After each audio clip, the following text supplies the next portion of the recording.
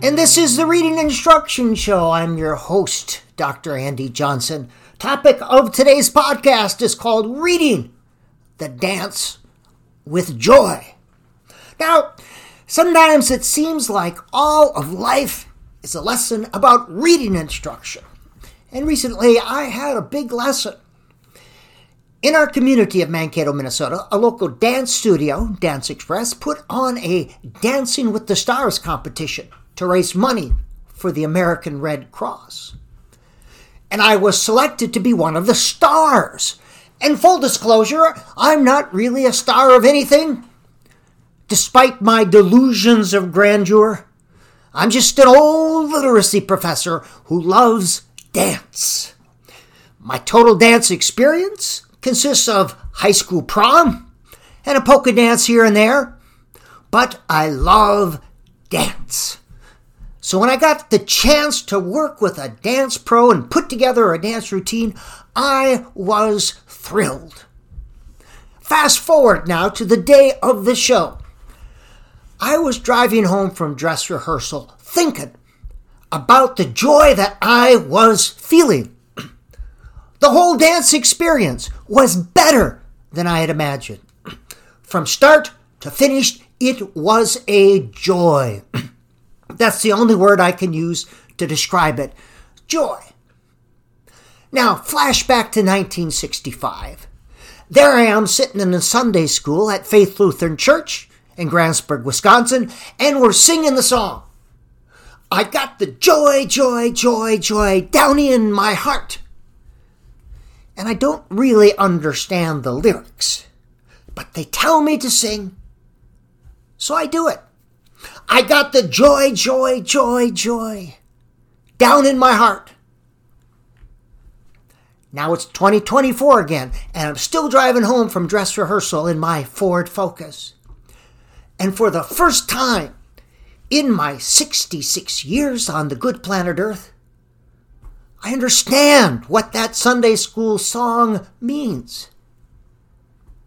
The lyrics make sense. Joy. Except it wasn't Jesus who put the joy, joy, joy in my heart. It was dance. Maybe Jesus is dance. Maybe dance is Jesus.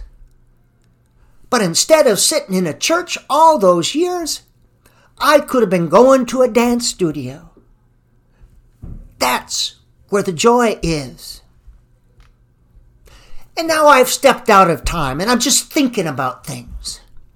And I realize that sometimes when you're working things out in one area, you're actually working them out in another area. And when you're learning one thing, you're also learning another thing. And things you learn in one area apply to other areas. We don't exist in singularity, you see. We exist in a system of interconnected and interacting, interdependent systems. And that's simply a way of saying, I only thought I was thinking about dance when I was driving home from the dress rehearsal that day. But when I was thinking about dance, I was really thinking about reading instruction. And it took me a while to figure that one out. So let me explain about the reading dance. You see, children are developing humans. They are human beings. And humans have these things called emotions. Emotions are physiological responses to stimuli. You can feel these emotions in your body. And there are 6 basic emotions: happiness, sadness, fear, disgust, anger, and surprise. All other emotions are variations of these 6. And as adults, we can feel these emotions in our bodies. Sometimes our emotions even make us sick. And children can feel them much more so. We are emotional beings more than we are logical beings. But children don't have the logic, you see, to sort out their emotions like adults. Now let's look at emotions in human evolution. Emotions are a good thing. It's what makes us human. And the 6 emotions that I described have enabled the evolution of our species. And they helped humans survive in a very hostile and primitive world thousands of years ago. Happiness, sadness, fear, disgust, anger, and surprise. Every emotion serves a purpose. Happiness is pleasurable. It's a reward that keeps us coming back to do pleasurable things. Sadness and disgust keep us from doing certain things. Anger sometimes causes us to take action. Fear prevents us from doing things. And surprise makes us respond quickly without thinking. Emotions lead to behaviors that strengthen the social order. And a little aside here. Some people think that competition and survival of the fittest is what enabled our species to survive, to evolve. And well, they're kind of wrong here. It wasn't individual competition that enabled our species to evolve. It was cooperation. Not the strongest individually, but the strongest together. It was the social order, the ability to cooperate and work together, and a willingness to help others that enabled humans to leave the trees and to survive on the plains of the savannah. Cooperation. Now let's take a look at emotions in human learning. There is only one emotion that's good for learning, and that's happiness in all of its derivations. And joy is a derivation of happiness. Joy is pleasurable. Humans are rewarded by their emotions for doing things that bring them joy. They tend to repeat these behaviors. And fear keeps us from doing certain things. Fear of failure, fear of humiliation. Also things that make us sad or unhappy keep us from doing certain things. And being forced to sit in a chair and perform like a trained seal in one of these structured literacy classes creates sadness, boredom, and frustration. It keeps us from wanting to do that thing. And what the science of reading zealots fail to realize is that we're teaching children who just happen to be developing human beings, who happen also to be emotional and social beings, existing in a sociocultural context. And we read and we emote with the same brain. And it's silly to think that one would not impact the other. Positive emotions enhance learning. Negative emotions impede learning. You can take that to the bank, baby. There is plenty of research to support that. Positive emotions enhance learning. Negative emotions impede learning. So we can say with some confidence that creating a positive emotional environment in which there is social interaction, there is safety, and there is joy, is a research-based strategy. However, we can't use controlled experimental research to prove this in an authentic classroom experience because that would mean subjecting a control group to a negative emotional environment. To deny children what they need for healthy emotional and social development would be unethical. So we can't do that experiment. And let me say that again.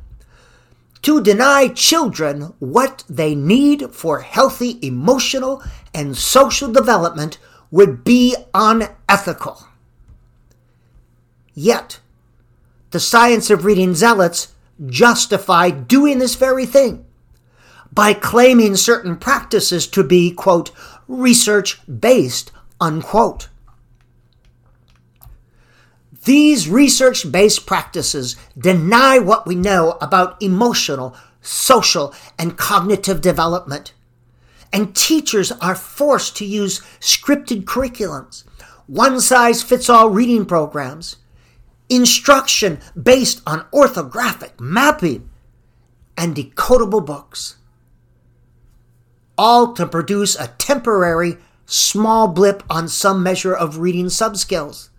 And I say, where's the joy? Where's the joy in reading? Literacy, like dance, should be born of joy. Literacy is a pleasurable thing. Most humans read because they find pleasure in it. Humans also read to get information. Getting information can be pleasurable in and of itself. However, the information acquired and the knowledge constructed leads us to the furtherance of other pleasurable acts or desirable things. Reading is a pleasurable act until we make it less so. And science of reading and structured literacy instruction makes it less so. Now, most humans write because they find pleasure in it. They find pleasure in using language to create art. They find pleasure in sharing ideas and experiences with other human beings using writing. And they find pleasure in using writing to connect and form relationships with other human beings. And also the ability to transmit ideas efficiently and effectively leads to the furtherance of other pleasurable acts or desirable things. Writing is pleasurable until we make it less so. The science of reading and structured literacy instruction make it less so, make it much less so. So here's the lesson. To make reading occur, do less of what makes it less so and more of what makes it more so. But where's the joy? Flashback, 1995. I'm finishing up my PhD program at the University of Minnesota. And for the last 3 years, I've supervised hundreds of students in practicum and student teaching experiences. I've been in hundreds of classrooms in and around Minneapolis and St. Paul, and I've seen the classrooms that work. I've seen the reading workshop classrooms in which there is joyful literacy, in which children are reading books, talking about books, writing about things. It's a safe, comfortable environment. And there is joy there. And the teacher is joyfully interacting with students. And direct instruction takes place, but in the context of reading real things and writing real things. Children's growth is documented. Flash forward a little bit, it's 2005. I'm in Mankato, Minnesota. It's my 10th year at Minnesota State University in Mankato, and I'm teaching in the Department of Special Education. I'm the literacy expert here, used to teach the reading methods course. And I'm supervising students in a literacy practicum at an elementary classroom in Mankato. And I'm in a resource room. And the teacher here is trying to work with a 3rd grade student to teach a reading lesson. And the lesson is just not working. It makes no sense to the student. It's boring, it's abstract, and it's frustrating. And the student is made to feel like a failure. So the student communicates in ways that children do when they can't elucidate their thoughts. Children communicate with their behavior. And this student is going nuts, going crazy, out of control. And my students who are there watching, and I can see what the teacher is doing. With this top-down, skills-based approach, we can see that it's highly ineffective. And we can see that what's happening here borders on cruelty. The teacher is trying to force compliance on that student. But talking with the teacher after, she says, I know this is inappropriate. The district makes me do this. The district makes me do this. I wish I didn't have to. Even though she knows that's not what's best for that student, even though that student is exploding before her eyes, the district makes her do this. That, my friends, exemplifies the science of reading. And my science of reading friends, that encapsulates the horror that you are inflicting on many students. Also that some publishing company can make profits. And again, I ask you, where's the joy? Where's the joy? This has been the Reading Instruction Show. I'm your host, Dr. Andy Johnson.